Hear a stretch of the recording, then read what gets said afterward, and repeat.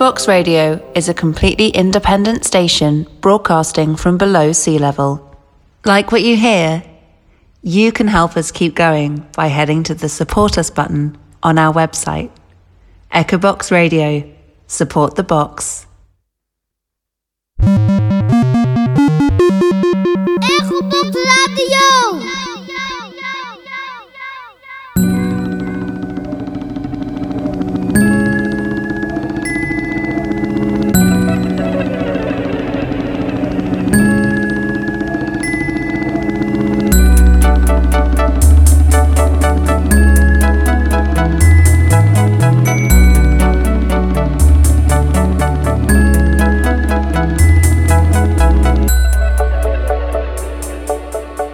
Hello, you're listening to Talk That Science here on Echobox Radio.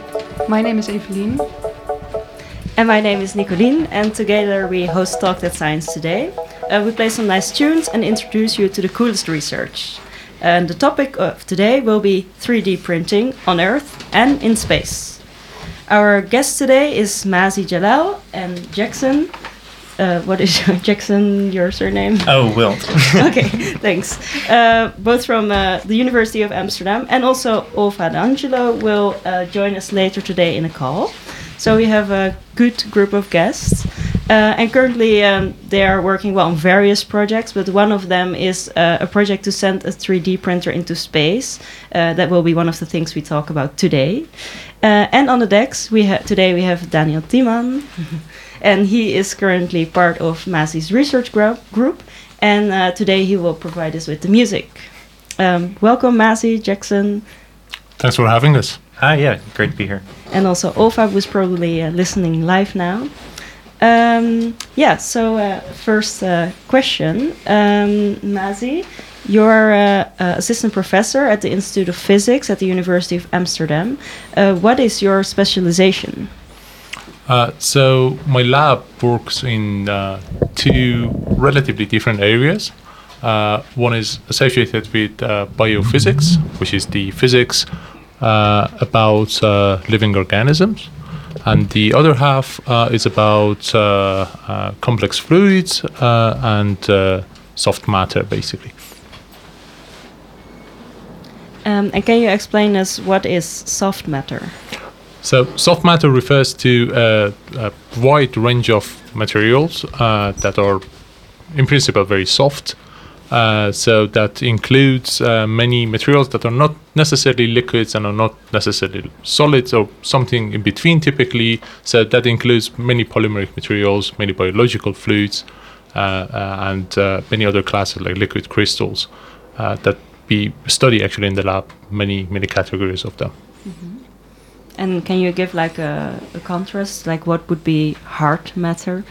Yeah, so soft condensed matter, in contrast to hard condensed matter, is mainly the focus of research on materials that are much softer than hard condensed matter. So instead of atoms or molecules sitting next to each other in a very organized way, we are now dealing with materials that are very more disordered, have very interesting properties, and very importantly, in many cases, they flow under deformation very easily, relatively. Mm-hmm. And Jackson, you're here because you're are mainly an expert about 3D printing, if that's correct? Yeah, I mean, I guess a self-prescribed expert, So my main previous work has been in 3D printing. I do some of it in Mazi's lab as well. My job is to print devices that perform some task. But one of the things, I guess, the importance of 3D printing in our case, and pretty much to the field in general, is that back in the day, if you wanted to make a device, like, for example, a ship, that ship is one of a kind. They had to shave all of the wood correctly and put it all together.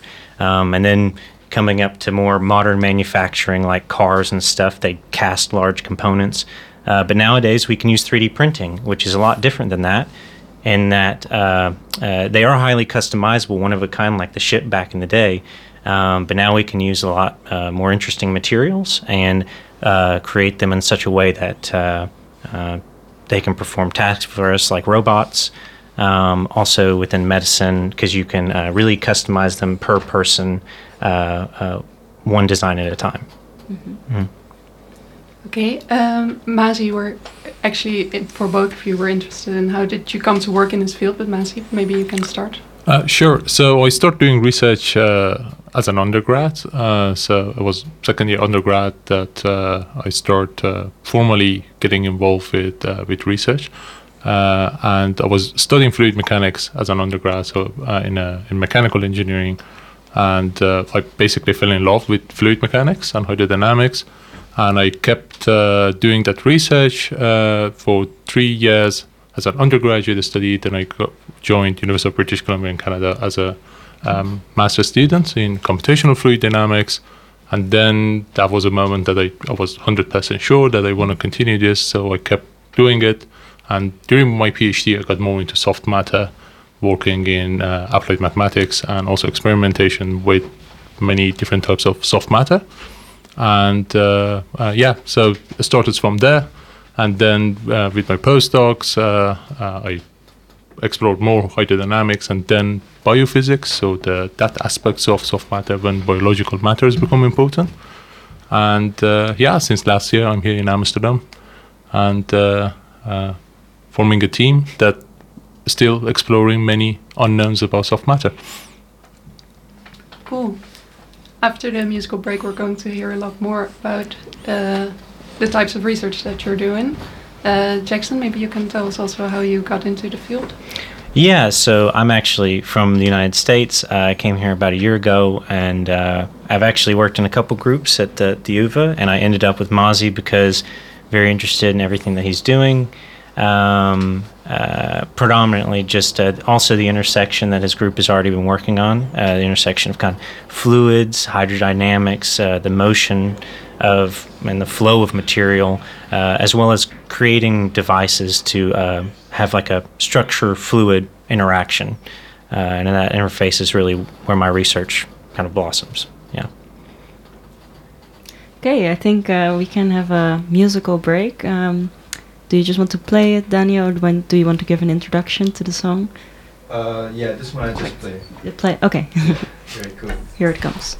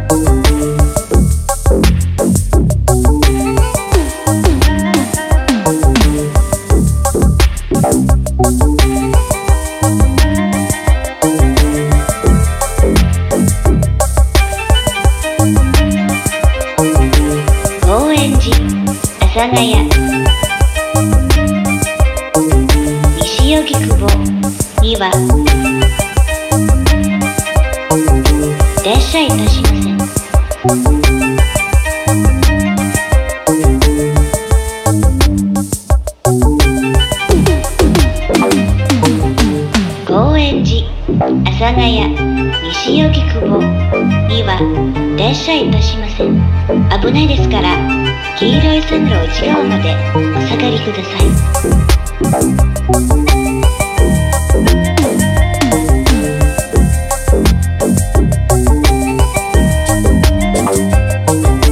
高円寺、阿佐ヶ谷。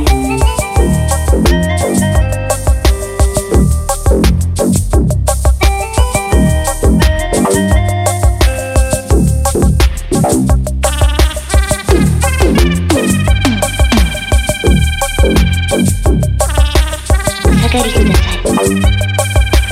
高円寺、阿佐ヶ谷、西荻窪。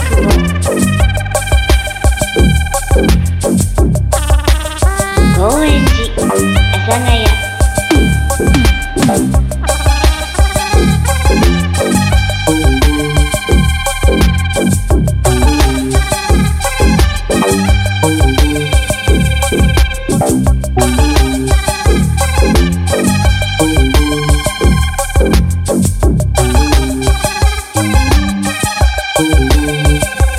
6番線に快速おめ行きが参ります。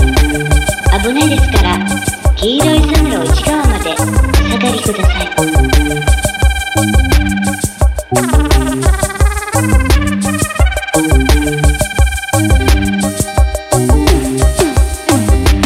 下がりください。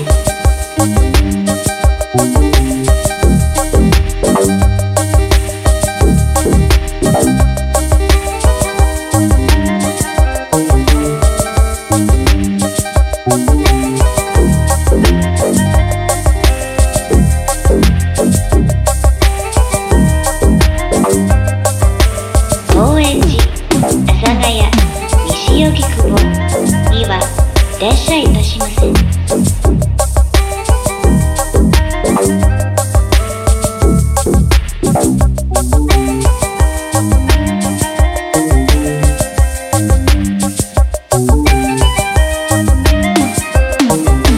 高円寺。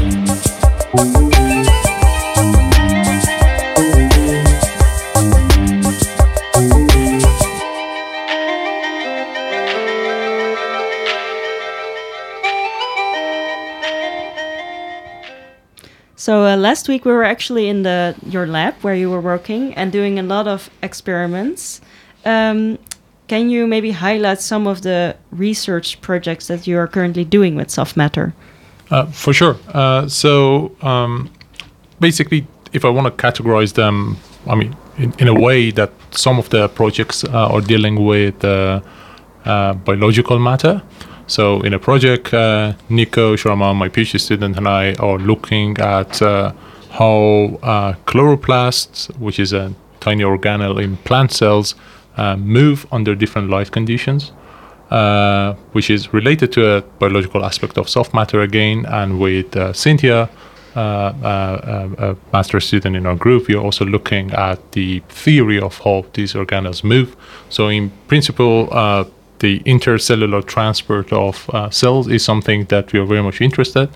But at the same time, we are also interested in some of the single cell organisms. How do they move and how do they swim in different mediums? For instance, with Rafaela, another master student in our group, we're now looking at how bacteria move in very complex environment, which relates to non-Newtonian fluids, which we might talk about it later in the show. And another aspects of biological research we're interested in is the light production in some living organisms or bioluminescence organisms. These are, for instance, we particularly are focused on single-cell algae, which is 50 micrometer, less than the thickness of our hair in size, and when it's under stress, it generates light. So we're interested to see how this mechanism from a physics perspective works. So these are some of the biological physics research that we do in my lab. The other part is mostly about complex fluids. Something that we're very much interested is that how complex fluids interact with solid surfaces. So basically, if I have a droplet of a soft matter or something that is very, very soft, like hair gel or toothpaste, how does it deposit on a surface? which is very much related to 3D printers, which is one of the main focus of what we're talking today. Sometimes these two fields of research meet each other. Sometimes we're interested on biophysics of some living organisms in complex media, like when a worm lives in soil, for instance. How does it do it? And we try to get inspiration of that to make things that we call them synthetic active matter. So these are matters that are like robots, or they're like tiny things that move around, but there's no living things in it. And Jackson, for instance, is nowadays working on one of those. So if I want to sum it up, these are basically the whole aspects of the research we do, and we either do experiments in the lab or do theory in our offices. And what is it that inspires you so much about working in this field and doing these experiments? Oh, wow. So there are many aspects to be inspired. I mean, first of all, I like to get a lot of inspiration from nature. So just by going out, looking at things, that's how we started actually the chloroplast experiments with Nico. We'd never done that before, but we got just very much interested in this phenomena. And you do what you do. Typically, as a researcher, you do the literature review, you see who has worked on it, and then you bring all these aspects of interdisciplinary, multidisciplinary research, and then make a research question, which is hopefully important, and then you look at it. So looking at nature is one big inspiration for me to do this research. And also the other aspects, especially when it comes to complex fluid, is through industrial applications. So we want to basically do things that is useful for an industry and can create new technologies and new systems that, in a long term makes an economy and also have an impact on the society in a short term or maybe long term, in fact. Maybe we will talk about that later also with the possible applications of the 3D printing in space. For sure. Okay, then we want to dive a little bit deeper into the 3D printing. Jackson, I want to ask you, why would you use the technique of 3D printing? Why do you 3D print these materials? Yeah, definitely. So, like I said before, if you nowadays, most of the manufacturing that we use, people use large casted materials, large casted designs to make cars and things like that. But what 3D printing can allow is high levels of customization and tunability for each design or each application. For example, in our group with Mazi, if we want to replicate or create these biological organisms or biological designs, using conventional manufacturing processes, it's quite difficult to do. It's cost inhibitive. It takes quite a bit of time. But what 3D printing can allow is that customization. And as time has progressed over the past, 20, 30, 40 years, I guess, the materials for these processes have become more readily available and more better understood as well. Particularly with Mazi's work, the greater understanding of the non-Newtonian fluids, which retain a lot of very interesting properties after their cured state or in use in space, for example. Some of the only materials that you can use in that case. What are non-Newtonian materials? Oh, sorry. So, yeah, non-Newtonian materials. Well, I'll give you an example of a Newtonian material, which is water. Water, no matter how fast it moves or flows, it retains its same viscosity. That means that it doesn't come thinner or spread easier. However, with non-Newtonian fluids, this is not the case. The faster it flows along the walls of a tube, for example, the viscosity changes, so it can decrease or potentially increase. I guess a material example of this, Mazi could talk days about this, but if you mix cornstarch in water and you can hit it, it's solid. In other cases, ketchup, for example, that's a non-Newtonian fluid. If you mix it up and you squeeze it out of the bottle, it'll come out, but if you stop squeezing it, it'll stop because it's kind of recovered. I'm sure Mazi can talk a little bit more about these in depth. And so these types of materials, you don't print ketchup really. You could, but we print more complex things than that. That's a new research idea. We could. Yes, You could printing eat it. ketchup. I wouldn't want to eat printed ketchup, though. Yeah, that's a problem. Next episode, 3D printing ketchup. Well, there is some activities actually about food 3D printing, and so food industry is also that industry that deals a lot with non-Newtonian fluid mechanics and non-Newtonian fluids. I barely know any Newtonian food in a sense, I mean, except some liquids maybe, that like mayo, ketchup, or many materials before baking them, they behave like a non-Newtonian material. And it's important to know how they behave, and I won't be surprised if in few years that we have food 3D printers at homes that you basically give the recipe and you can modify the recipe and that prints the food that you want for you. The question is if you want to do it or not, but I think we are almost there to have this technology at homes. And then one thing I would add to that too, and adding on to the customization aspect of that for like personalized nutrition.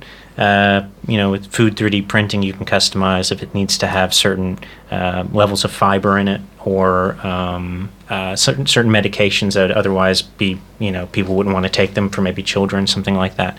So it's just a comment on that as well. Yeah.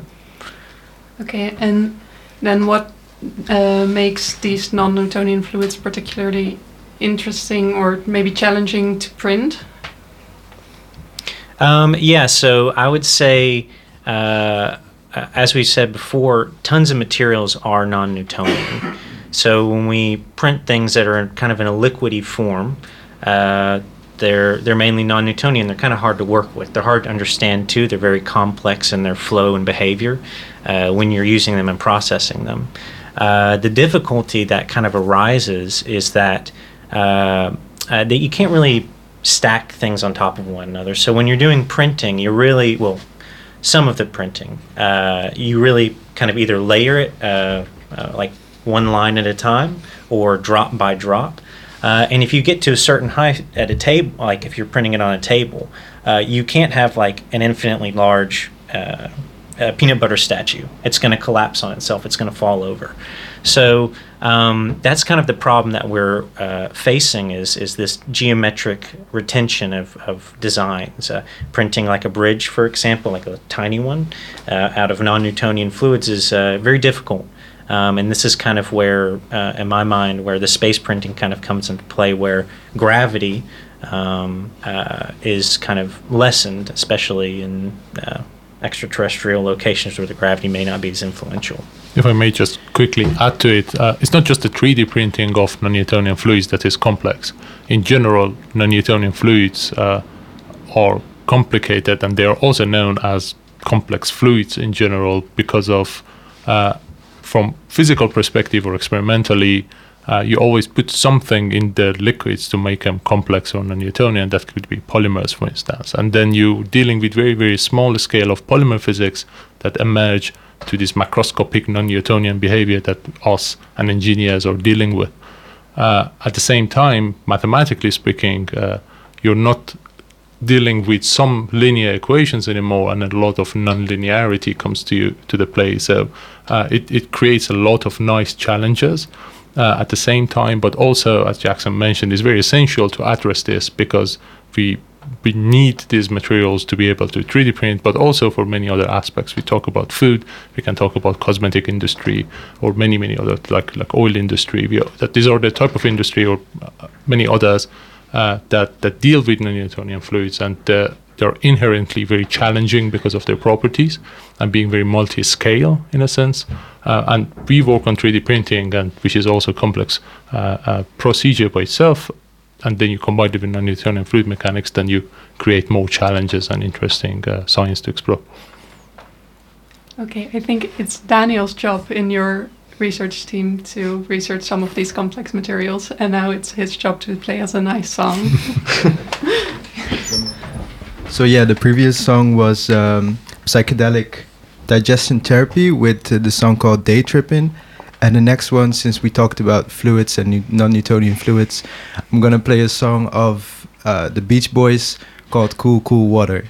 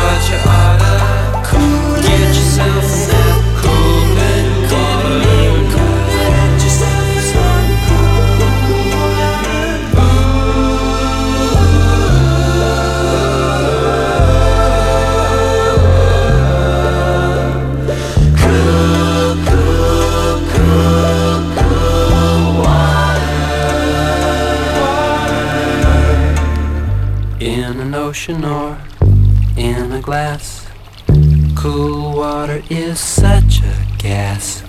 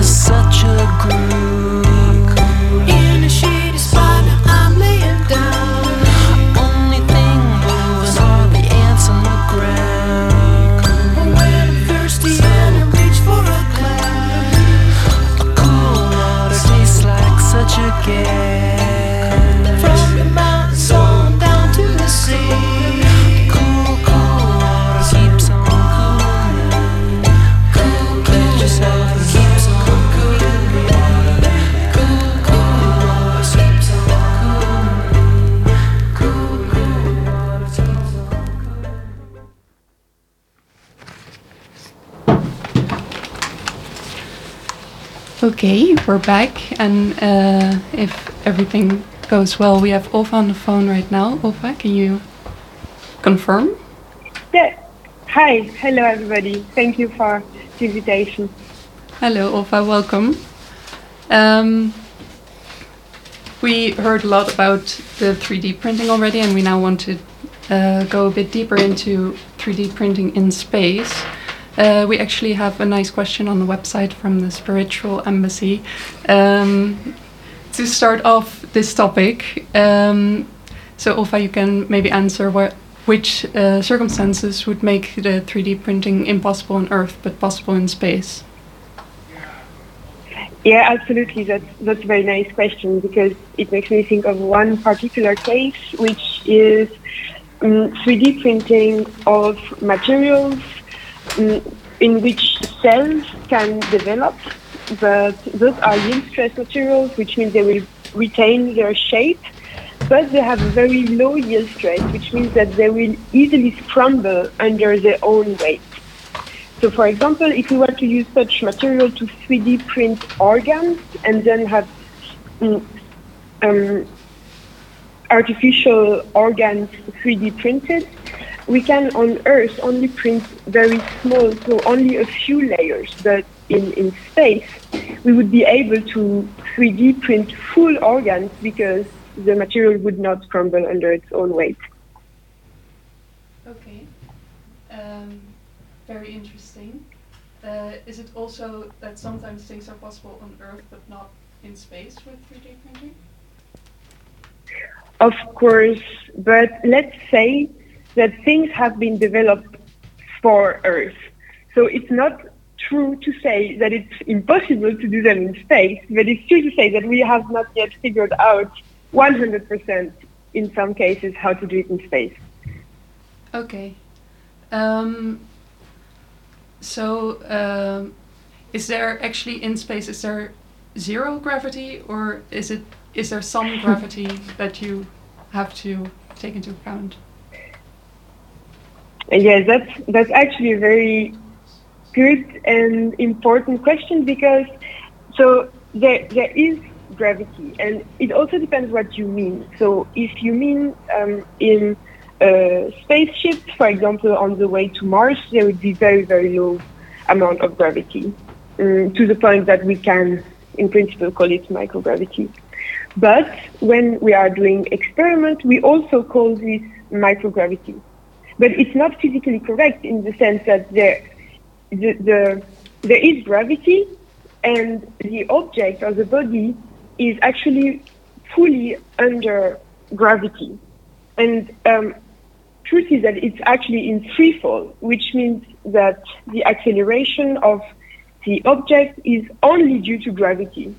And because of this, it's in free fall, so it's in perceived weightlessness. And this is the type of, this is what we use to do microgravity experiments like the one we are doing with MASI. Okay, interesting. I hear that you're mentioning microgravity. Can you elaborate a bit on that? What's the difference exactly between low gravity and microgravity, or zero gravity? Well, I mean, of course, humans tend to refer to everything as a function of what they are used to. So on Earth, we have a gravity of 1g, where g is a gravitational constant. It's actually 9.81 meter per second per second. And this is what we will call 1g. And anything that is lower than this, so anything that is lower than Earth gravity, we will call low or reduced gravity. Anything that is higher, we call hypergravity. And then when the acceleration is small enough, so where it's really close to being weightless, we will call it microgravity. Okay, that's interesting. I can imagine if you want to do experiments like you are, you want to simulate this microgravity, but on Earth we have gravity. So how do you simulate this? How do you do your experiments? We put experiments, and actually we also put experimenters sometimes in free fall. And experiencing free fall you can do, because when you're, for example, jumping on a trampoline, when you are in free fall for a very, very short amount of time. And when you are throwing a ball or an apple or whatever you want, it's actually in free fall, at least for a short amount of time. And it's exactly the same thing that we do to perform our experiment, except we do it on a bigger scale. For example, on a drop tower, which is the experiment we are doing with MASI. We take our experiment, but it's in a big tower with no air inside, so with vacuum inside, and let it fall. And during this fall, the entire experiment is in free fall, and therefore the experiment is in perceived weightlessness. So we are able to reach very low acceleration inside. Okay, and do you do the 3D printing then when falling, or? Exactly. Okay. On the drop tower, we have only a few seconds. So if we only drop it, we have 4.3 seconds, and then we can also catapult it, and we double this time, as we have almost 9 seconds of microgravity. But then there are also many different types of platforms to simulate, and I really like that you're using the word simulate microgravity, actually, because it's exactly what they do. And you can also do it, for example, on a parabolic flight, which people might have heard about, where a plane, like a commercial plane, does parabolas, 31 a day, and everything inside the plane is in free fall for 22 seconds for each parabola. So, and it's during those 22 seconds, and you as an experimenter are also in free fall, so you're experiencing weightlessness, and you have to try to do your experiment during those 22 seconds. And then you can also have much longer times of microgravity with sounding rockets, or of course in the ISS, but it's Okay. different And story. you have been on a plane like this, right? Yes, that's correct, yes. During my PhD, I did multiple parabolic flight campaigns and experiments. That sounds really cool. Okay. Yes. Thank you so much for your answers and for your time. I think I'm gonna end the phone call, and then we'll talk a bit more here in the room with Mazi and Jackson. Thank you again so much. Well, thank you to all of you for the invitation and for the very, very interesting podcast. Thank you. Oh, welcome.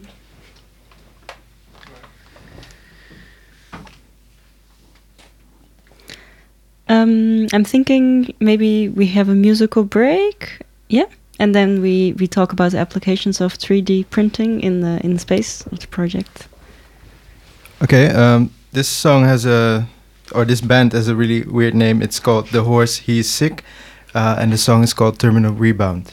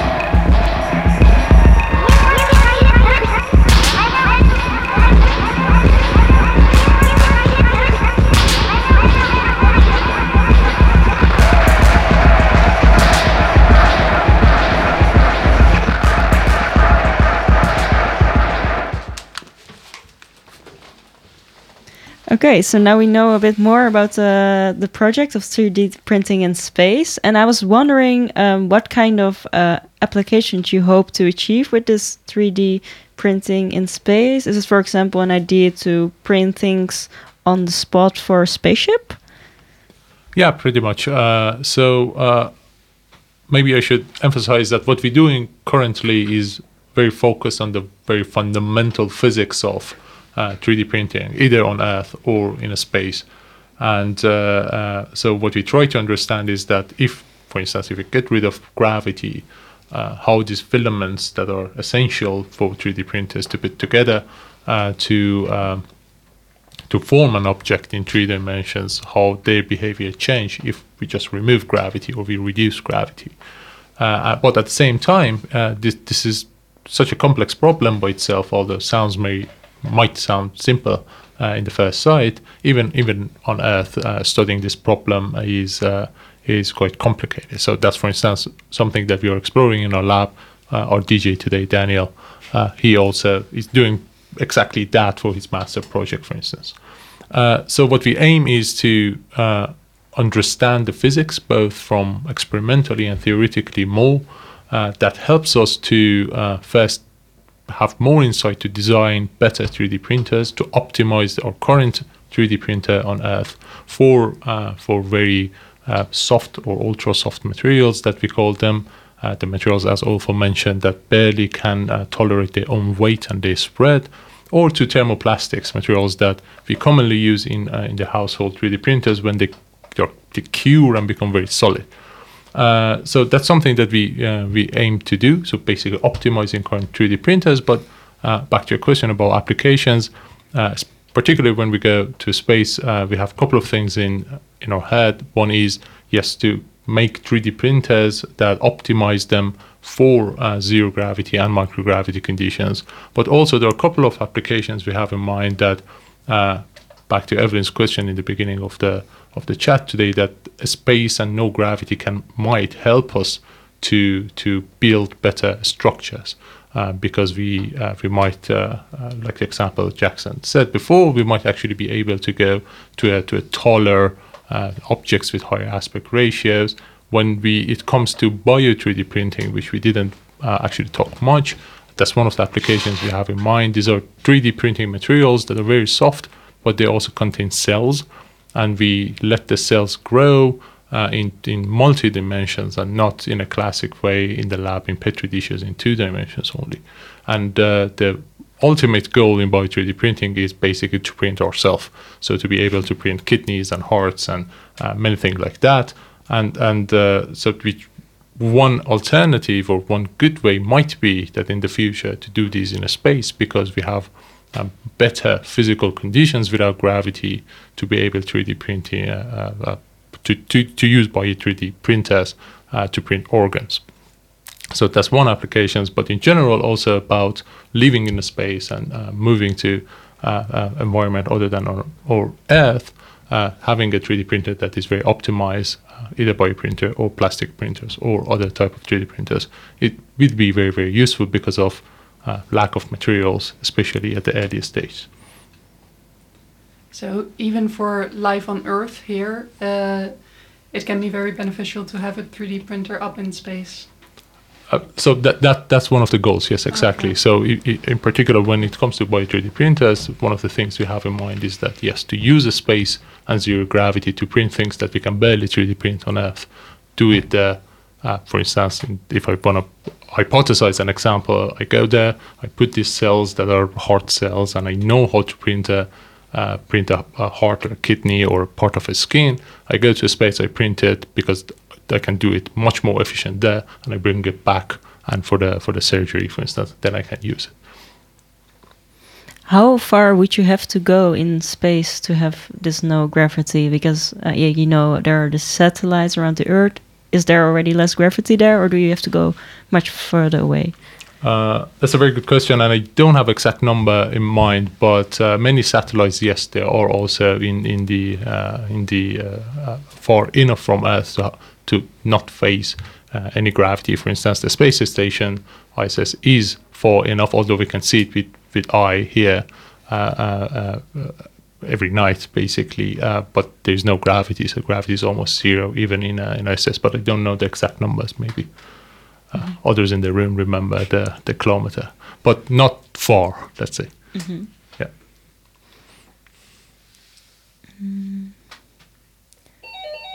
And another question: where do you see your research and the 3D printing project in particular in 10 years? Oh, that's an excellent question. So it's very hard to predict sometimes the 10 years. We have a vision for 10 years and even longer. And for 3D printing on Earth, our main goal is to find the optimized 3D printers. So we are combining many techniques, experimental, theoretical, more recently using artificial intelligence to combine them to find that optimal methods of conditions of 3D printing, very gooey, ultra soft materials, and also the other type of materials like thermoplastics that I mentioned. So our very final goal or ultimate goal for the next 10, 15 years is to find from a hardware point of view that optimal hardware, but also from a software point of view to have a digital twin that can give us the optimal condition every time we have a new material. So that's a goal that we are aiming for the 3D printing on Earth, but also for 3D printing in space. Our ultimate goal is to actually build, so from our fundamental research to get to the point that we have a 3D printer that efficiently works in zero gravity and microgravity in different gravitational conditions that is able to 3D print what we are aiming for. So either that is thermoplastics to 3D print little pieces for a space station, or to 3D print an organ of a human. But maybe it's a good point to mention that this research is so wide and so interdisciplinary, multidisciplinary, that this is not a job of one team to get to these goals. And that's why we have a very large community here at University of Amsterdam, but also we're globally connected to people in Europe and all around the world who are experts in different fields. And that's exactly this type of the interest of us, this type of research that bring many disciplines together for the sake of making new technology for a better life. So what disciplines are that, for example, that are all involved? So for 3D printing on Earth, for instance, the list is engineering, many types of engineering, from fluid engineering, chemical engineering, there are chemistry, a lot of chemistry involved about how filaments attach to the surfaces, for instance. There are material sciences and material engineers also involved. Then it comes to us as physicists, mathematicians are involved to look into the equations, because sometimes it's much easier to model them, get some intuition about the problem before doing many experiments to do the simulations. Then computational scientists come. When it comes to bio 3D printers, then we are entering the fields that there's a lot of biology and medicine and physiology involved. So there's really no end in terms of discipline which direction to go that involves science, engineering, and many other aspects. Mm-hmm. And Jackson, do you think that do you still want to work in 3D printing in 10 years, or do you also have other ideas about in physics? Yeah, I mean, I'm incredibly interested, and I think that there's. I wouldn't say that it's going to like take over everything that we're making in the future, because I think there's a lot of processes that are also still quite good. But I think that what we're able to achieve with this customization, I think it all kind of comes all the way back to the beginning of what we were discussing, that 3D printing is kind of like nature in some way. We are able to build these structures out of something, out of, some raw material. And kind of going back to the biological research that we've done, I think that there's a huge array of different paths that can be taken. And then also looking to the future of, building structures kind of based on this additive design. I'd like to mention as well, like for the space 3D printing, rather than just kind of, I think it's highly relevant to us on Earth now and the things that we can make in space, but moving on to potentially going to other planets and things like that, understanding the fundamentals of the physics of the flow of these materials is incredibly important. Like, for example, if we move to the moon, there's no materials there. So what are we going to use? Like moon dirt. Studies have been done on that as well. So it's kind of like looking back to Earth and looking forward to the stars or whatever. And so I think that it's limitless, not just for me, but for the generations to come. Like there's tons of research to do, and it's not just physicists, as well as Mazi said, and engineers. It's also art and architecture as well. People who kind of all come together to use these techniques in physics that we're establishing now to make the next technology of the future. Yeah. Mm-hmm. Yeah, and one final question I have. I'm always interested. It can be a question for anyone here because everyone here studied or is studying physics, except for me. And I'm wondering, how did studying physics in general or working in all that we discussed today, these soft matter, did it change the way you look at the world? Do you look at some materials very differently, like ketchup or... Peanut butter, yeah. Yeah? Yeah, certainly for me, definitely. I mean, I mean, it's a little bit, yeah. Every time I'm using a toothpaste and a toothbrush, I'm looking at how a toothpaste flow and when it does not flow and what determines that and how can I make an optimum toothpaste basically. But certainly, and looking again back to the one of your previous question about getting inspiration, it also, the more you look at the materials, because nature gives us a lot of these non-Newtonian soft matter. I mean, looking at the mud and the snow and going to the concentrated algae that sometimes you see in a lake. And every time you look at them, there are basically some sort of materials. So the universe around us is built by matter, and many of them are soft matter. So the way that we look at soft matters in the lab, then will definitely, at least in my case, change the way I look at things around me, because many of things are soft matter. Yeah, then on my side as well, I feel like every time I see Mazi, this is just an anecdote. This is a good thing, because I'd mix some cream into coffee or something, and Mazi'd be like, "Oh my gosh, everybody come over here, check this out. This is turbulent flow," and some things like that. And but that's kind of like what the group is about, and that's what understanding physics is about, is the complexity in simple things. And yeah, and that's what's so special about it. Mm-hmm. Cool. Yes, and I think it's very nice that we had quite a big part of your group together here today. So I think this brings us to the end of the episode. Thank you very much, Mazi, Jackson, and Olva, and also Daniel, Evelien, for sharing this perspective on the world and introducing us to the world of soft materials. I think we will all look a bit different today at our toothpaste or our ketchup. And I think then it's time for the ending song. Any introduction, or are we just going to play it? Yeah, thank you all for being here as well. And the last song is from Patrick Cowley called For Low. I don't know if I pronounce it right, but yeah.